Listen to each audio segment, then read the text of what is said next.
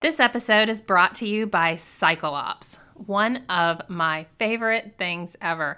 Cyclops is a family-owned company since 1974, and they are bringing you the #1 bike trainer brands in America. So what is a bike trainer, for those of you who don't know? Well, it's a way to take your fabulous bike and to ride it indoors.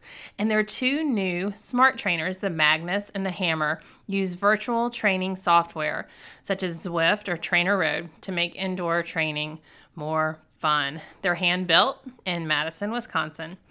And how awesome is a giveaway? Cyclops is having a giveaway for the listeners of this podcast. Go to swimbikemom.com/giveaway. They are giving away a Magnus trainer. Hello! Completely awesome. So check it out, you guys, and enjoy the show. Welcome to the Same 24 Hours podcast with Meredith Atwood. We all have the same 24 hours each day, and it's what we do with those 24 hours that makes all of the difference in our health, our happiness, and our success.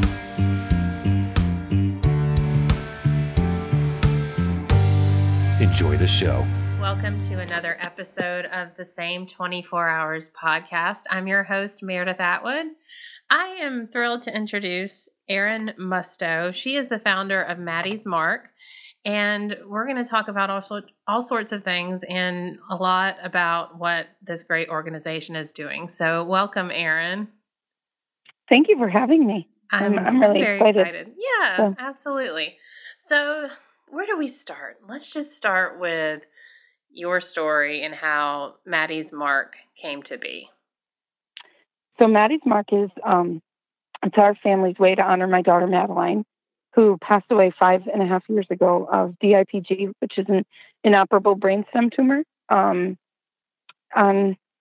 She was diagnosed on February 3rd, and she passed away on February 8th, which is very, very uncommon for any childhood cancer, but especially this one. And the really terrible part about DIPG is that it's terminal upon diagnosis. Like, things haven't changed. So after she passed away, we needed to do something. We needed to do something to honor her and to bring her along. I think back then I looked at it as a way to kind of focus my energy into somewhere positive. But looking back now, Maddie's Mark has become kind of like a very creative and beautiful way for me to still have like pieces of Madeline enter pieces of my current life. And Maddie's Mark is a foundation we started to give children best day ever, which is something that Madeline always enjoyed. She was a very, very simple 5.5-year-old girl. She was in kindergarten, and she loved to just run and play and have fun with her friends. And, she was very simple, very kind and compassionate, which is not always common in kindergartners or adults. Right. But Madeline was just this very different child. She had such a different energy, and I wanted, we needed to find a way for her friends and her family to still talk about her. And so after she passed away, we just kind of got into a drawing board of, did we want to do a scholarship or what did we want to do? But those are all things that weren't really like her at that point. So I just kind of went back to square one and back to the way that she was and the way that people took care of us when she was sick and after she passed, and the way that they carried us. And they did these kind things for us so that life was easy. And so the foundation was really built on this concept of doing what others did for us to make it easy and memorable and take care of all the details. Because when you have a sick child, you surely don't have the time or energy or money or, function in your brain to plan events. It's just, that takes a very far back burner, but they're still events. They're so important. Mm-hmm. So we kind of do that. I want to ask you a question real quick. When you just said, the kindness that people did, the things that they did for you, what kind of things, I always come across people that, are in dire health situations or in just kind of a tough situation. You want to do something. What are some of the things that people did for you that you thought, oh my gosh, this is just what I needed? I think I had a great group of moms from a mom's group And I feel like we all had this great respect for each other when we were going through any type of thing. So when we had babies, they were so quick to set up like a meal train, or if something happened, say a friend miscarried or something, people were on board very quickly and politely and quietly to take care of things, but not bug them. And I feel like when Madeline died, it was kind of that same thing. Like these people stepped in with these great ideas that I can now like voice how helpful they were, but I could never have known back then. And they took care of a meal train. And one of the first things I tell people when they have, you know, somebody sick in their family, period, or a child gets sick is do not bombard them with text messages or anything. Really just respect some space, let them digest life. And usually with families, when this happens, I tell them to direct one person to be the communicator. So what you want relayed to everybody, that becomes only one person does it. So there is not this, you know, like bombarding of a family that's going through this. And the world is different now that we have social media. You know, people connect to you that are, you know, several degrees of separation away from what we would have had 20 years ago. Right. So, but that's so helpful too, because you can set up these online meal trains where people sign up and either have food delivered. But the best thing I thought my friends did was put a cooler outside my house. And so I didn't have to feel like every day when people delivered like these awesome gifts that I had to go out and talk. If it was not a good time for me, I could just be alone. But people really, you know, they celebrated Madeline for the way that she was and the way that we needed to do everything. And that's another thing that I talk to people about. Everybody in this world is very quick to have their own idea of how life should be. It's not normal for your child to die, but people have opinions as to how you should get them treated or where they should go. And I always tell people to keep their opinions to themselves, because in your own situation, it's very hurtful to be a mom and have people tell you that a treatment in Texas will totally save your daughter, but if you don't take her there, then it'll be your fault. And so you just respect people in their own family choices. They're never going to be the same as you. I know parents who have fought and had their children on life support, and I know parents who are much quicker to bring their children home to go. And it's just whatever's right for your own family and for your own self. And that's a big one, because especially in this world of social media, I feel like people are very quick to judge. Yeah, for sure. Without having the whole story. And so that was some of the really helpful things. I had some really positive people that took care of her funeral. They did things I never would have thought of. They had favors. My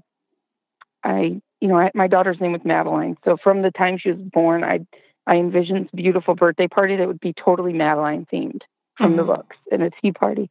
And I made these favors, and I would sat all night and made these peg people necklaces.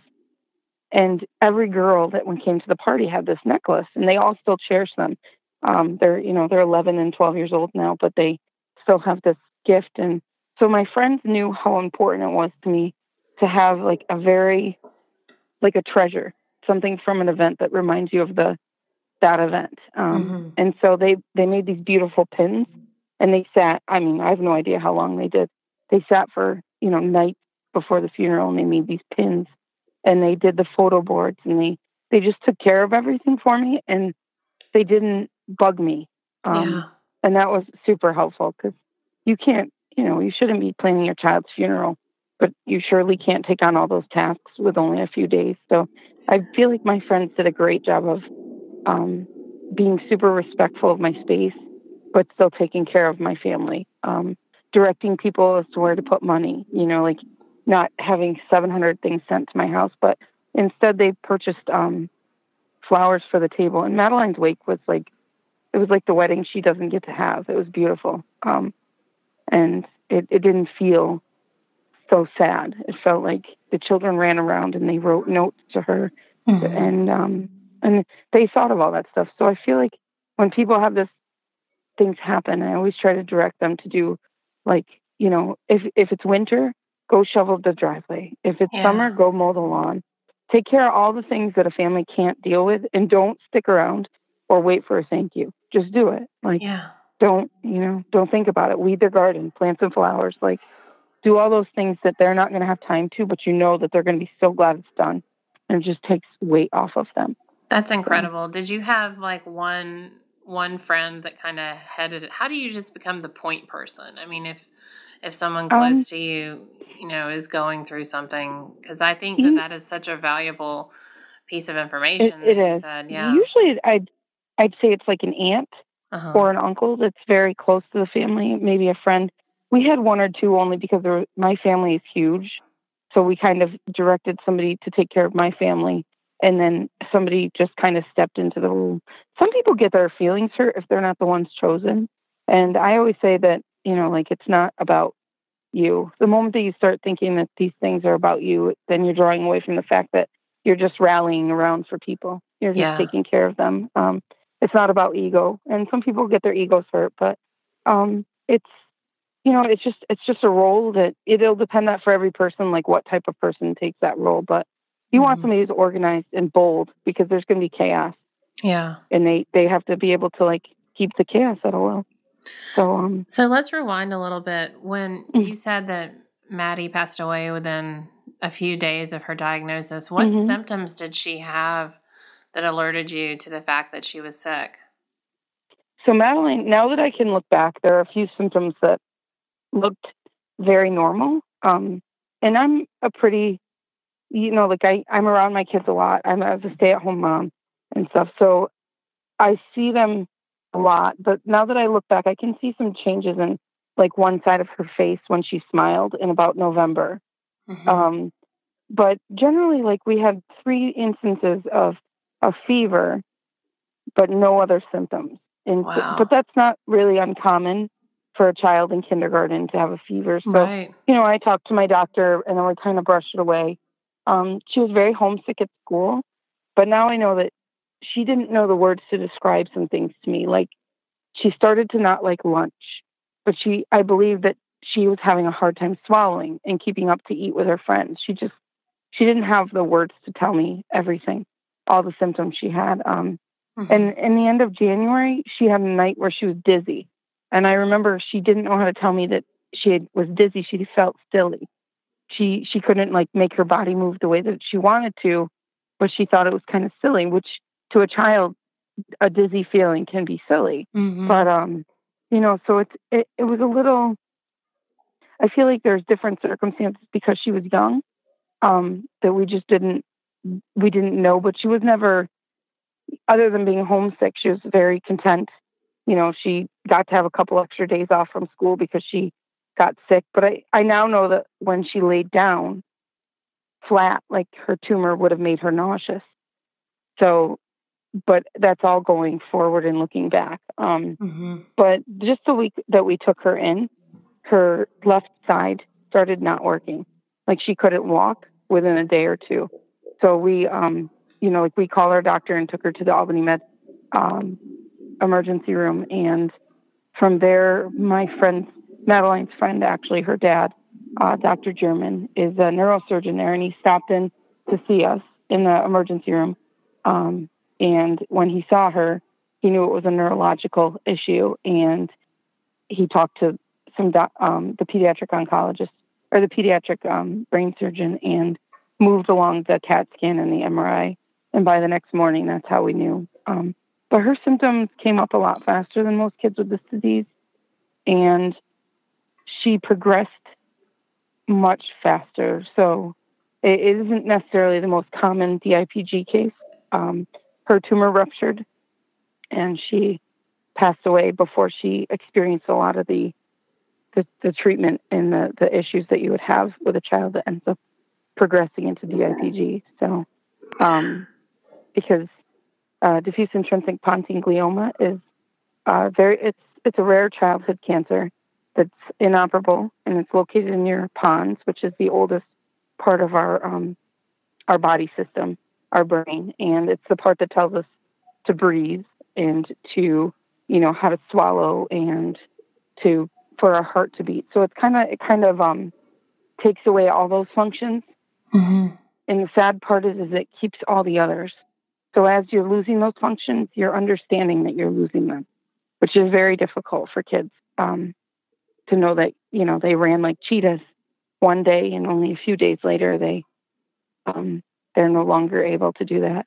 And the treatments haven't changed in 30 plus years. So it's terminal upon diagnosis, and most kids get a small honeymoon period and then a very, very, very, very ugly end of life. It's not a very kind cancer. So what are so some Madeline of the... didn't. Oh, go ahead. Sorry, she didn't really experience a lot of that, like loss of being her. And sometimes I think that was part of the miracle for her. She didn't have to experience that extra pain and knowledge of losing all of the pieces of her. So, yeah. So what are some of the common symptoms? Were they the ones that Madeline experienced? yes. Yeah. They are. They're just, we didn't know that she felt dizzy. So if she had known those words, but it's like when you're only 5, our language and understanding doesn't have that. So many kids start to fall, like they lose their balance, or parents will notice things about the way that their eye is moving or the way that their smile is. Because many kids, the beginning symptoms is kind of a slight paralysis of your face. Usually it's on one side, and usually, like it could be other things like nausea if you're not sitting up. I know kids who have, they were playing sports and they fell and they went in to get checked for a CAT scan because of some issue, and they find out that it's this. And it's something that I didn't know about before February 3rd. And now I work really hard to raise awareness and funding so that we can have better treatment so that a parent doesn't have to hear the words. Right. Inoperable brainstem tumor that, your child has 9 months or less or a little bit more to live. And it's hard to figure out what to do with your 9 months. You're faced with a lot of choices when you have a disease like this, whether or not you go to Mexico and leave your other children behind to extend life, or go to London, or it's a different type of disease than most cancers. So is it unique to children? I mean, is it a pediatric cancer? Yeah. It is, and it tends to only impact children between the ages of 5 and 12. But I do know some cases, and that's just probably the bell curve. Right. Some cases of kids a little younger, and some cases of kids up to like 16. But generally speaking, it's like between those ages. So when you worked to start Maddie's Mark, part of the reason behind it was to provide these sort of opportunities and environments for families to know what to do with the days that are left. Is that right? Mm-hmm. Yeah. So talk about that a little bit. So in the last days, so between the time that Madeline was diagnosed and she passed away, I always say that the world moved mountains for us. They made anything that we needed to happen. And it was almost like it happened behind the scenes. Like it didn't impact us going to get a photographer and things. Like Matt's mother suggested Madeline make her first communion.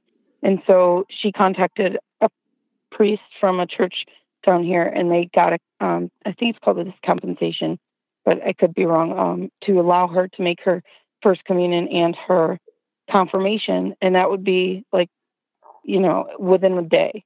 Mm-hmm. So within a day, she was going to make her first communion and confirmation.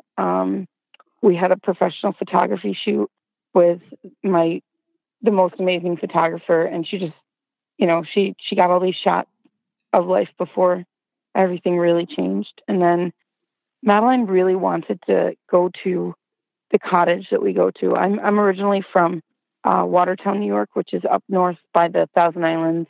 And so we had a lot of family with cottages on Lake Ontario. And so we would rent a cottage with the girls when they were little. And they had their own bedroom there. And it had, and it was adorably tacky, but she loved it because it had a little TV and all the things that we don't have in Albany. Mm-hmm. And so she really wanted to go there, but this was in February and that cottage is not winterized. So I talked to my brother and a few people, and they set up to get a cabin up in Lake Placid. With tiny bits of notice, these people pulled together all these things. And while we were at this cabin after the day, so Madeline made her first communion and had a beautiful party after that was catered, and people came from everywhere. And then we went up to Lake Placid with my family, which is, and Matt's family, and it was, probably 30 people in one house, and it never felt overfilled. And we ate dinner, and we had entertainment from Matt's a cousin of ours that does that and sang for us and read stories to the kids and just really enjoyed being there. And while we were there, we saw the ice castle in Saranac Lake, which is pretty cool and kind of famous in that area. And then we did pottery together. And my whole family, everybody got handprints of like all the grandkids or of Madeline on their things. In fact, I didn't even realize this now, but my sister got Madeline's lip prints on hers with like a glaze, and then they cooked it. And so my sister Courtney has like a plate with Madeline's lip prints on it still. And I look back now and, it was a small thing to do to go do this pottery, but it's like we all have these beautiful like treasures. Like I can no longer put my daughter's handprint on a platter, but I have a platter with her handprint on it now. Yeah.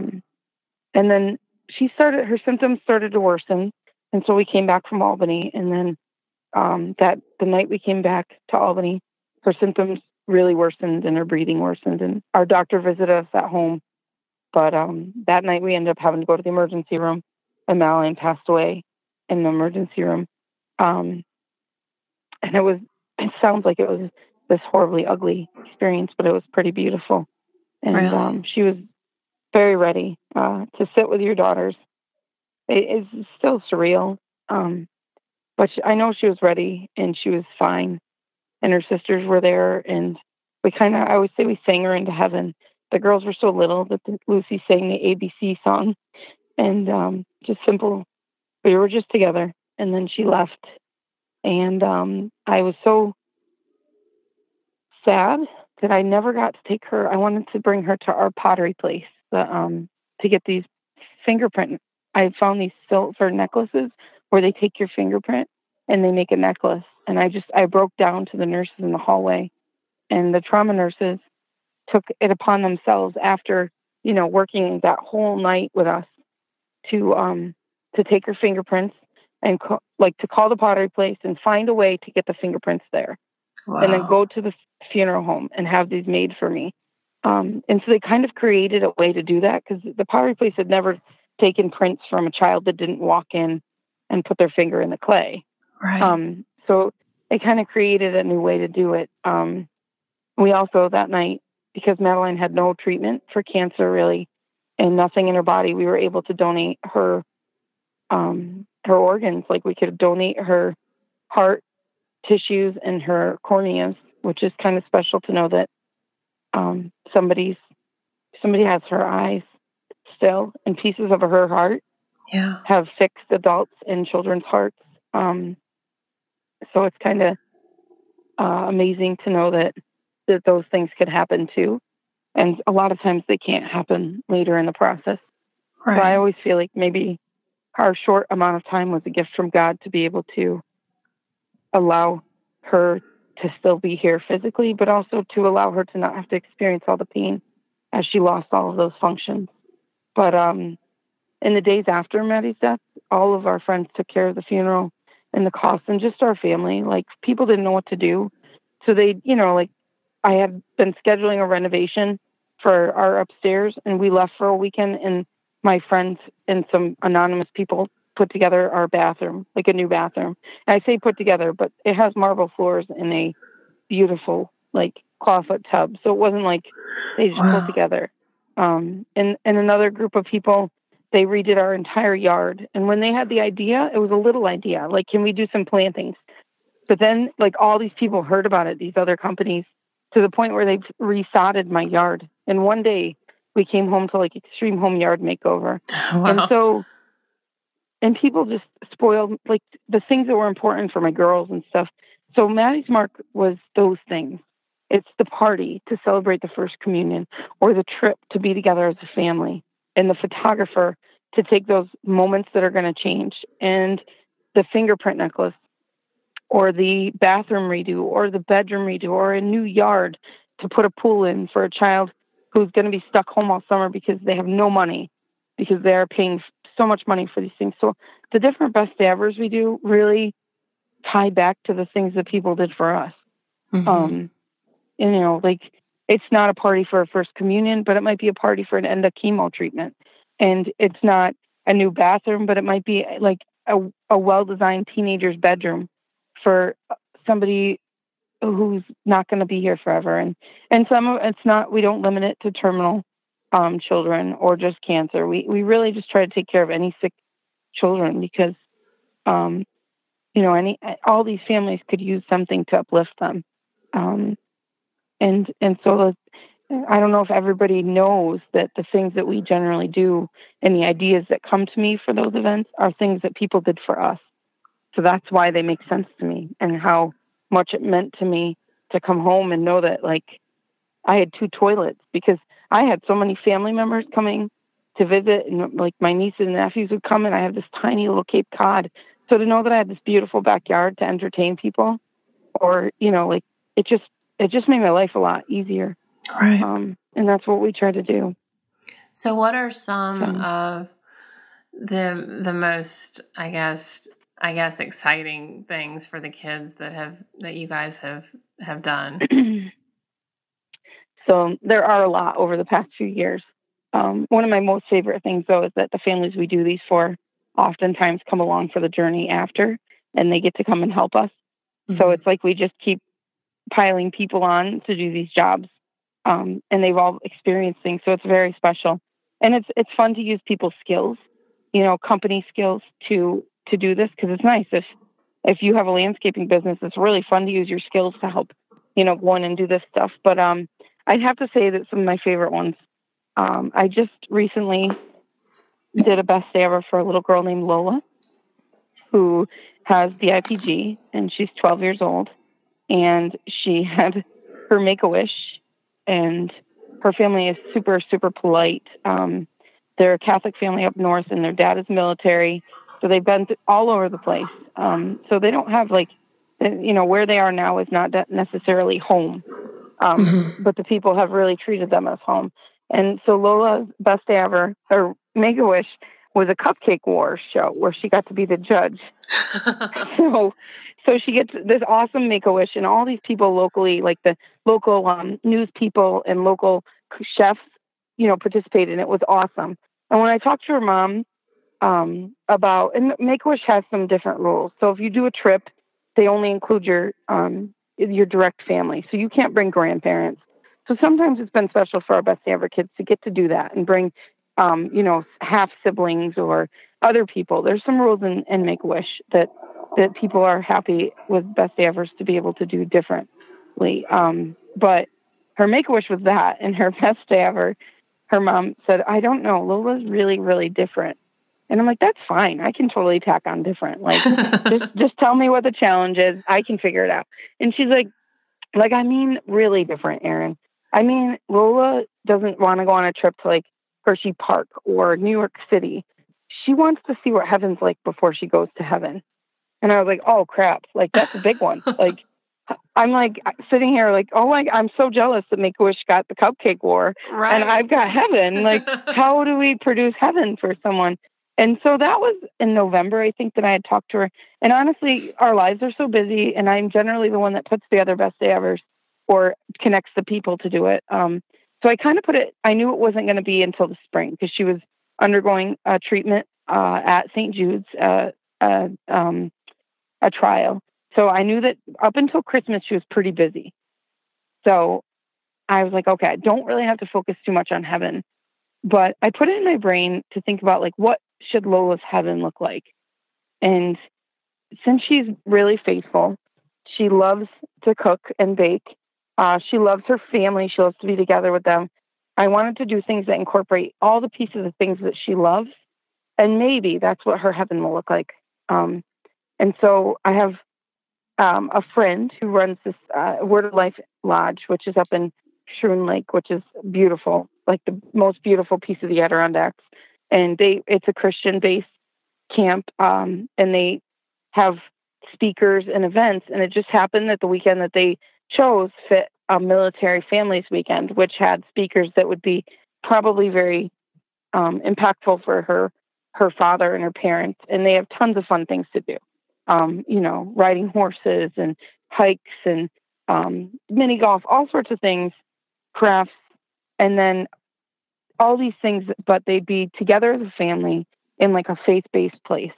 Mm-hmm. And I felt like that kind of covered a piece of heaven. And then I set it up for them to come to Albany, which is a little bit, a couple hours away from Watertown. So they came from there and came to Albany. And I have all these great connections. So I had a company take on escorting their family for the whole weekend in limos, which is very cool when you're 12. Wow. And stuff. And so they were in a limo for everything. But I just need to find some cool piece of heaven. And I really wanted to be like something. So I was talking to a friend who works for PALS, which takes kids back and forth to places for appointments, but they have like flights.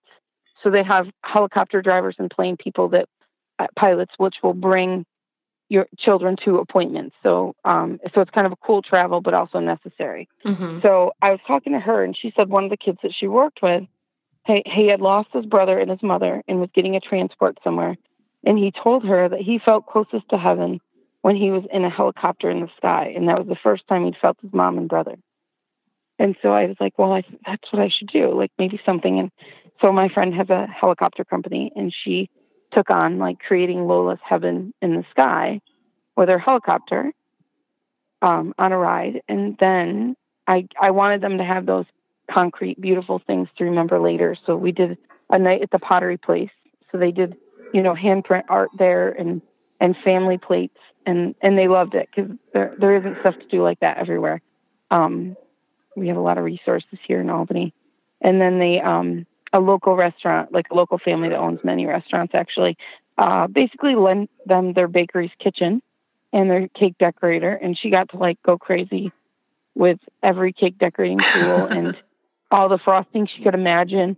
And that was kind of like her baking heaven. And in between there, we had dinners and other special things. But like creating Lola's heaven was probably one of my most favorite best day evers. And it's still just keeps me moving. That's really sometimes awesome. You just get so caught up in like living and doing this stuff that you kind of forget how extraordinary it is that people entrust you to give their, entrust you to set up travel plans or to set up a best day ever. And honestly, it's a lot of trust because I kind of take the reins. So yeah. I get the details from them and then I take on, because I found that having too much input from families is too much for them. Right. They start overthinking stuff. But how did you know? It's kind of sorry, go ahead. Sorry. It's just kind of amazing. Sorry.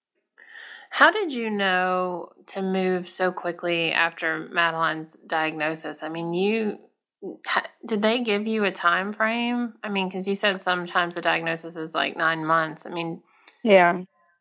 So they did. They told us to expect many weeks or months. Like they did not expect that. Something in me just told me. I just knew that Madeline wasn't going to be here for very long. And I think Matthew knew too.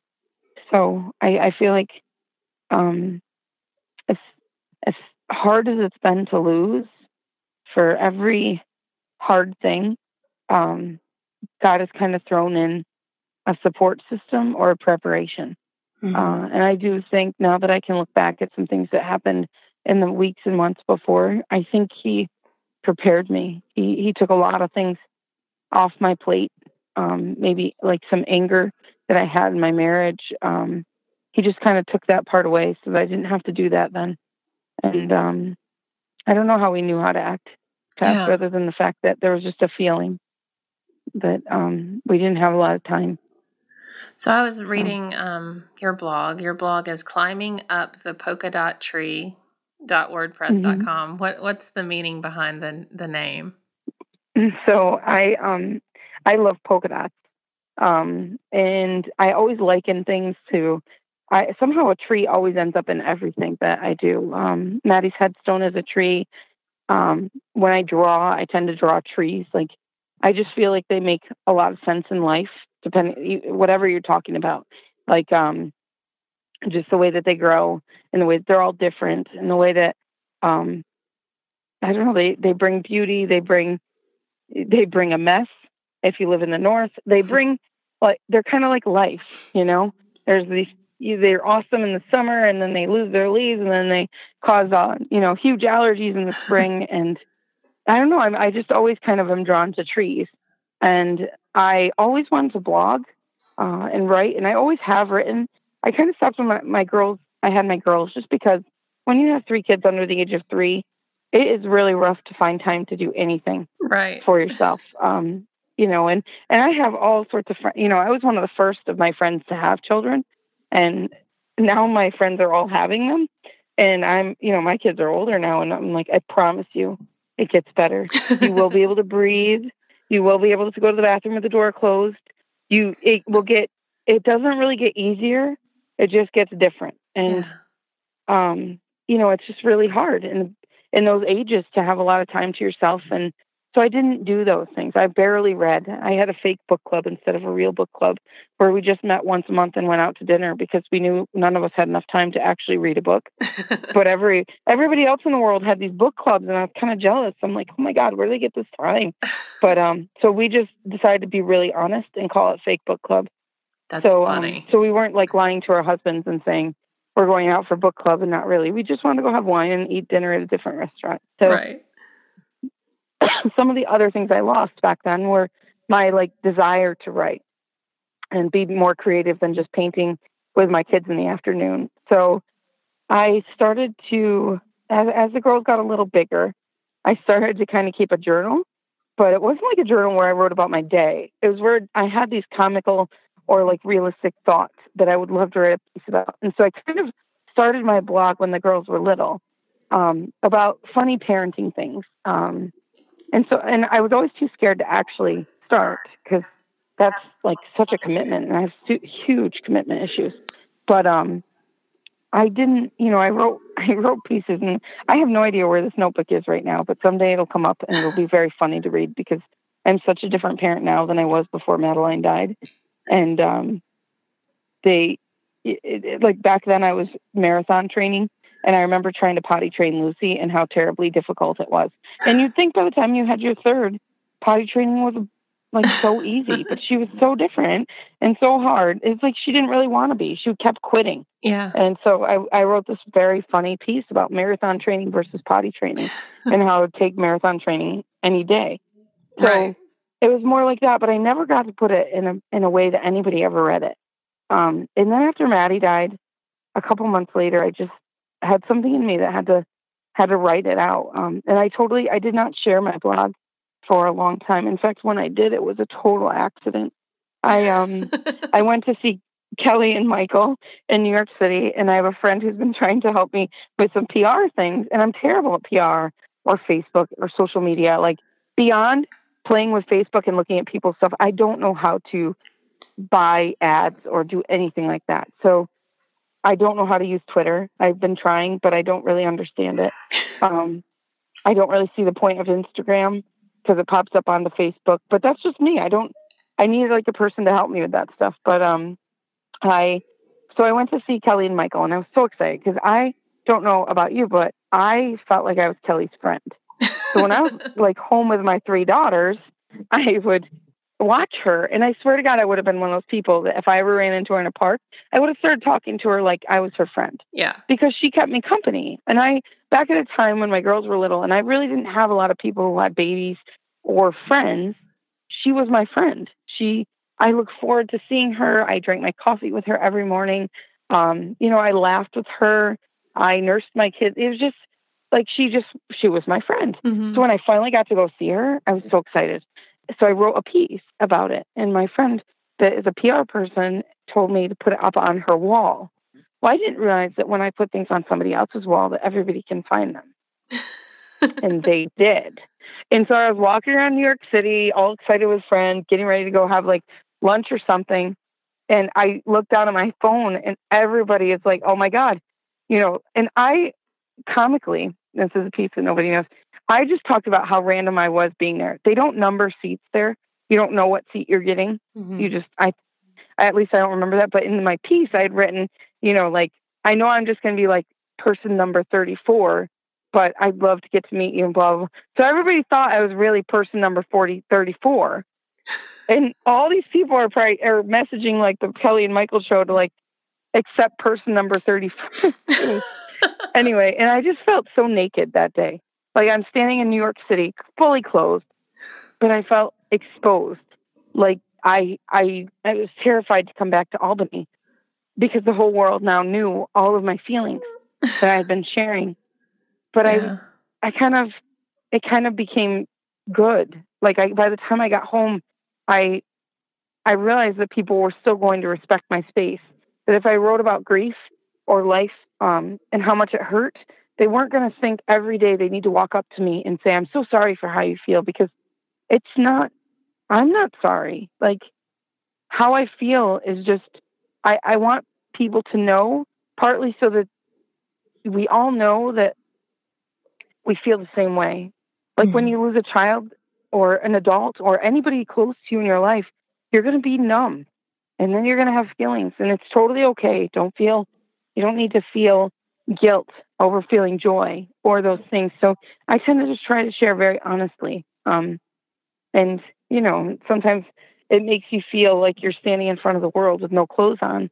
But when people can connect to you and say, not everybody can do that. Not everybody can stand up and, bare their soul or their day or anything sometimes. And so when they come to you through your messages and they just say, it's really how I felt, either in losing Madeline or in divorce, or in all the situations that led to my divorce. It was not a simple divorce. There was a lot of dishonesty in my marriage, and I didn't lie. Like I definitely didn't slander or anything, but I couldn't lie because I had like covered things up before, and I never found the people I needed to get better, to get healthier. And so I feel like in sharing, I've connected to like the most amazing people and the most amazing stories. And sometimes those people needed somebody to say those things so that they knew that others felt it too, right, but they just couldn't bear it. They couldn't share it. So absolutely. So that's kind of why I started writing. And it does tie into Maddie's mark a lot, because I communicate about best evers or just how it felt to do different things and stuff. So it's kind of I feel like Madeline and Maddie's mark and grief and loss really pushed me and like encouraged me to write, and were things that I knew a lot about that other people don't.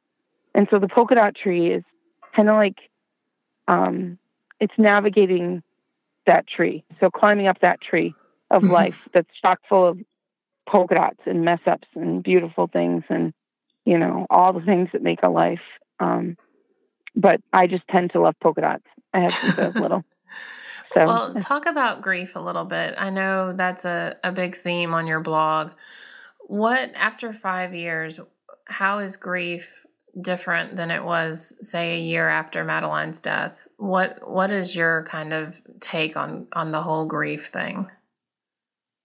So I think grief, so many people describe it as a process, which can be misunderstood into thinking that there's a way to get through it, or to reach an end point, or to get better, or even that there's like stages, which gives you the idea that as you experience one, you won't experience the other.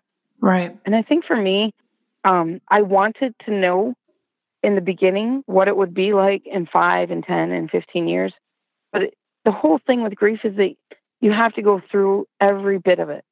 And it is so different. Like accepting joy is a bit of grief. Like you are grieving something, and grief is loss of anything. It could be loss of a future.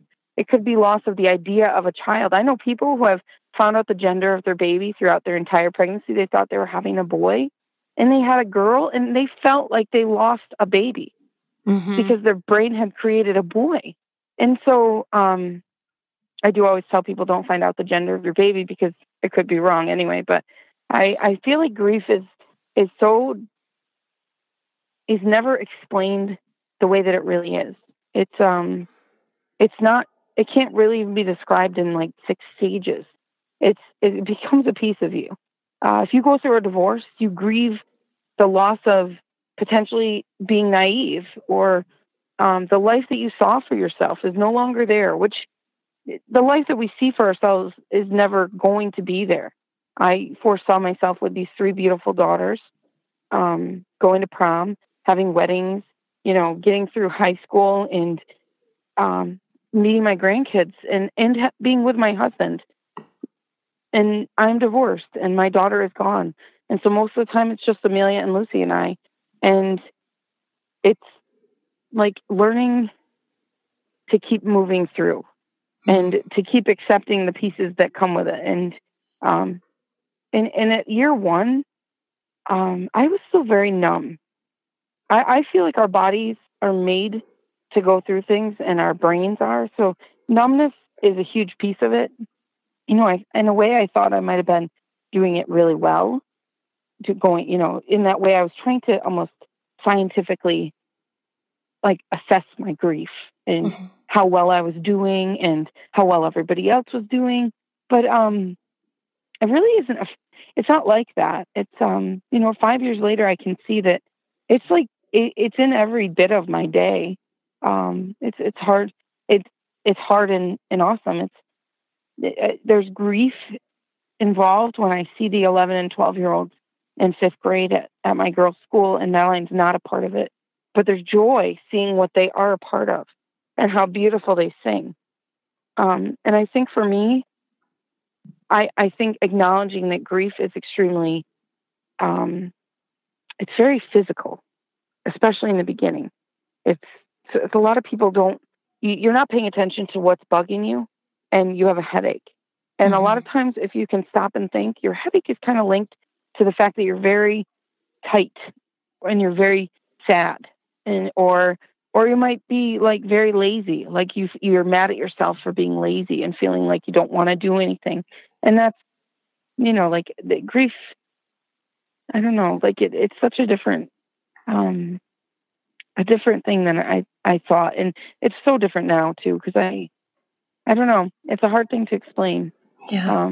But I do know when I meet families that have just lost their children, and families, you kind of start to see, like, what the next few years will be like for them.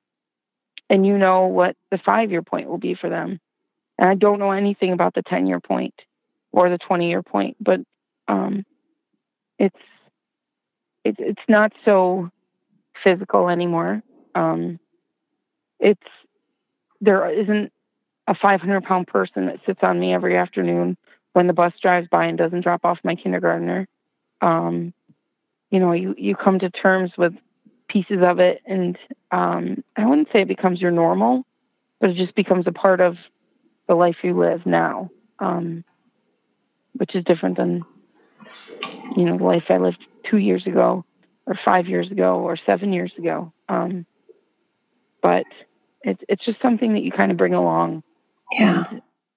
And it'll change all the time. There's no stage. I feel like you don't just leave depression and move on to something else. It's very different.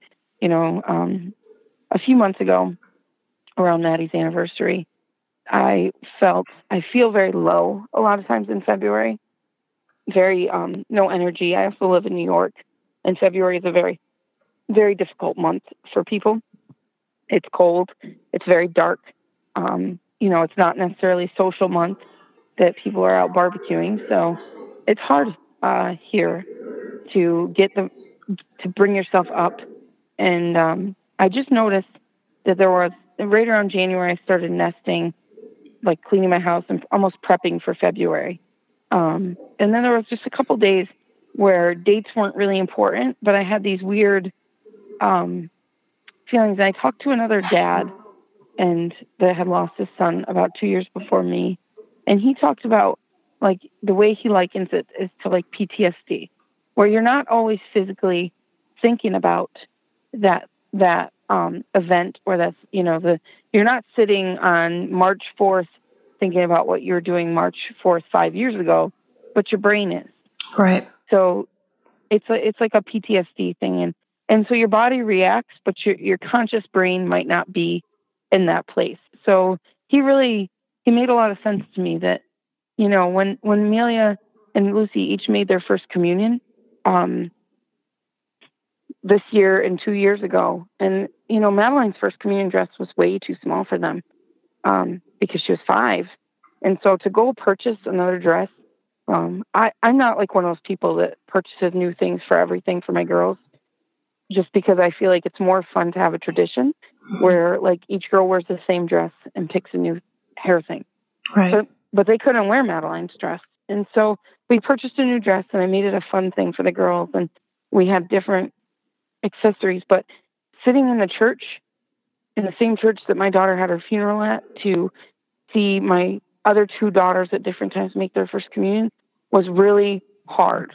Yeah. Even though I felt like on the top person, like so proud of them. Like you just feel that like light of pride, and like love for your child. But it was laced with like an extreme sadness. But I can still get through it now. Like I can still stand up and go watch them and get through it. And then even with that extreme sadness attached. And I don't think I could have done that at year 1. Yeah. Because it's kind of like the entire world we live in the life that we live. I always say that it's like we live these beautiful, painful lives, and there has so much joy in them. But it's also like the joy is always laced with pain. Like you can't feel joy if you don't feel pain. When you are numb, you are truly numb. When the first year, I was talking about this with a friend yesterday, I didn't feel anything. Like I didn't feel the sadness when somebody had a miscarriage. Like, and I'm an empath. I really feel like I feel things for people. But in that first year, I was completely blocked from feeling. But I couldn't feel pain, but I couldn't feel joy. And so I feel like as grief has moved forward, I've recognized that, like, to feel that joy that I miss, I have to feel that pain. And I think that probably answers. I'm sorry. I get talking and I keep wonderful. Going. So you mentioned somewhere that you parent differently since Madeline's death. What are some of the things that you do differently? I think I'm a lot kinder to myself. I accept my failure days. My girls have had to see me be very broken. But I try to just tell them, like, on those days back then, especially when I couldn't move off the chair, I just told them that I missed their sister, and that it's okay to miss her, and they could go play outside, they could do other, like, you don't have to be sad with me, but this is why I'm not a bad mom. I'm not, and I think I'm kinder to myself because I let myself not think of myself as a bad mom for that, and I don't know if I would have done that before, and I tend to really just go. I'm very easygoing, where I might have been stressed out about getting everywhere on time or filling, different things. I kind of like, in the grand scheme of life, it's all a little deal. Yeah. Like it's so not a big deal. I don't plan big things. We tend to have way more fun when they're little things. And I just kind of, I invite people along for everything. And I always joke that, like, we don't have to be crazy planned to have a barbecue, because if there's not enough food, I will just bust out the pickles and, or whatever, like, it's going to be fun as long as we enter it knowing that it's going to be fun. And that's kind of, I allow my girls to do a lot of things. They've had a very different life than most children. They've seen a lot of pain. They've had friends that die. And they've given these friends amazing gifts and traveled along with them and played with them, and then the child doesn't make it, and they've been there for kids when they're dying. And that's by their choice. I've never forced them to do those things. And they've gotten to go to galas and do all of these, they go with me when I do speaking events, and they just have gotten to do these like very adult things that I never had gotten to do, and meet people that I'd never gotten to meet. So they've had a really different life, and I kind of treat them like a, for the most part, I'm like, I let them bake and do things because we get to do this once, and I shouldn't stand over them all the time and tell them no. I'm not happy when they don't clean up, and most of the time what they bake is definitely not something that we're going to share with, at a birthday party for friends. But, I let them cook. I let them cook their own eggs. I let them do things that I probably would have been more nervous to do back then. I'm pretty, I wouldn't say I'm like super laid back because I still have normal parent worry, but I tend to know that I want them to know the cost. And their dad is very anxious. He's always been, and I don't know if Madeline amplified that or just the fact that his life is very different. He worries a lot, but I don't want them to live a life where they don't do things because they're worried. What I always say to them is I tell them that everything has a cost. And Lucy has a lot of anxiety. So she'll think about going to the ocean, and then she'll realize there's sharks in the ocean, and she doesn't want to go anymore because she's scared of sharks. And I say, one, sharks don't hunt people. They really don't. They would eat a lot more of us. We are not that fast. They obviously don't like the taste of us because they only eat a few of us a year. And they could eat a lot more of us. But two, the ocean is so beautiful. And it's such an experience. Your skin feels so good when you leave the ocean. The beaches are beautiful. And honestly, I'd love to go snorkeling and all these things. And I tell Lucy this, but I know that there's some danger, but I also know that I don't want to live my life not experiencing these amazing things because they might hurt me. And I have a cost. I stop at certain points too. You assess the cost. We could live on our couch and probably we won't get in a car accident and probably we won't get hurt because we sit on the couch all day, but we also won't see anything. We won't do life. And when I'm 70 years old, I'm like, or whenever my time comes, I need to be okay with the life that I've lived. I need to be okay with what I've gotten to see and what I've gotten to do because we get to do this once. So I always tell her, there's an element of assessing cost with life. And I don't know if I would have been like that if Madeline were still here to say, my friend that has a helicopter company, my girls really wanted to ride the helicopter, but Matthew was very scared. And, I told him that I trust her more than I would trust anybody. And two, it's important for me that they get to do those things, even if they're more dangerous than sitting on a couch. Right. Because we can't live our life sitting on a couch or being scared. And so I offered him, because he was terrified to go in the helicopter, I was like, why don't you, you can go with them. And now I've never ridden in a helicopter, mind you. Mm-hmm. And now I still haven't ridden in a helicopter because he chose to go with them. And then he was bursting with happiness as he got off the helicopter because it was such a cool experience. And then I still have never ridden in a helicopter, but I sometimes feel like I have to remind him that there's such amazing things to do. And I know that there's a cost of danger, but it's not worth it to not live and to not experience danger. We're not promised anything. I'm not promised a life of no pain. I am not promised that my daughters will both get to grow up to be healthy parents with jobs that they love and people around them that they love. I'm only promised that today they're my gift. And, tomorrow I hope that they're still my gift. And we're just not promised those things. We're here for the time that we are, and we don't get to know when that is. So, Erin, you have to say yes to the helicopter ride, even though this summer will be my first helicopter ride. You're going to need to get in the helicopter. I know. Yes. And the same with motorcycles. He always says no to my daughter, Amelia, who's super adorable fashionista. And he's like, nope, you can't ride your grandfather's motorcycle. And Amelia's like, Mom. And I'm like, Matt, here's the deal. My dad is very safe. He's, 60 something years old. He's not going to, I don't want you to say no to this only because Amelia's still going to ride a motorcycle, but she's going to try it with her 15 or 16-year-old boyfriend. And I would so much rather her see if she likes it with my 65-year-old safe father than, her boyfriend who she sneaks out on a motorcycle with. So like we have to be careful with our nose too as parents. That's so true. So true. I tell them all the time, there's going to be days that I'm not around and somebody's going to ask you if you want to smoke a cigarette or do something. And I mean, they're 9 and 8, so they're young and they're like, it's so gross. I would never. And I'm like, so there's going to be a day and you might be embarrassed to say no. I promise I've never met somebody who was 30 or 40 and wish they didn't say no. Like that.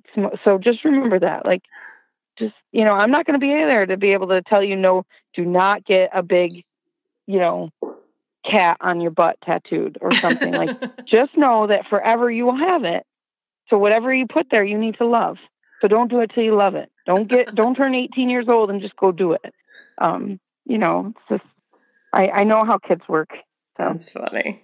Well, Erin, thank you so much. This was great. Everyone, check out maddiesmark.org, and that's MADDIES. I think what you're doing is just so wonderful. And, thank you. And we do have a really active Facebook page too. So okay, good. Well, I'll post up the link to that in the show notes. Thank you. And one final question before we go. What was Madeline's favorite color? Well, everybody thinks it's purple. So somebody asked her in the hospital what her favorite color was, the day we were there, and she said purple. But Madeline loved rainbows. She drew rainbows everywhere. So I always say that she was a rainbow kind of kid, and the whole world associates purple butterflies with her, but I associate rainbows with her. Oh, I love it. I love it. Yeah. Well, thank you again for just taking this time and giving us a little glimpse into your world. And if there's anything that we can do to help spread the word, please don't hesitate. And you guys check out Erin's blog, climbingupthepolkadottree.wordpress. I'll post that link up, and just keep doing what you're doing, lady. It's awesome. Thank you. I'll talk to you soon. And it was awesome to talk to you. Have a good day. You too. I hope you guys enjoyed the show. A big thanks to Cyclops for sponsoring this episode and giving us a fantastic giveaway for the listeners of this podcast. Go to swimbikemom.com/giveaway to see what's up from Cyclops, and check them out at cyclops.com, where you can learn about why they are the #1 bike trainer brand in America.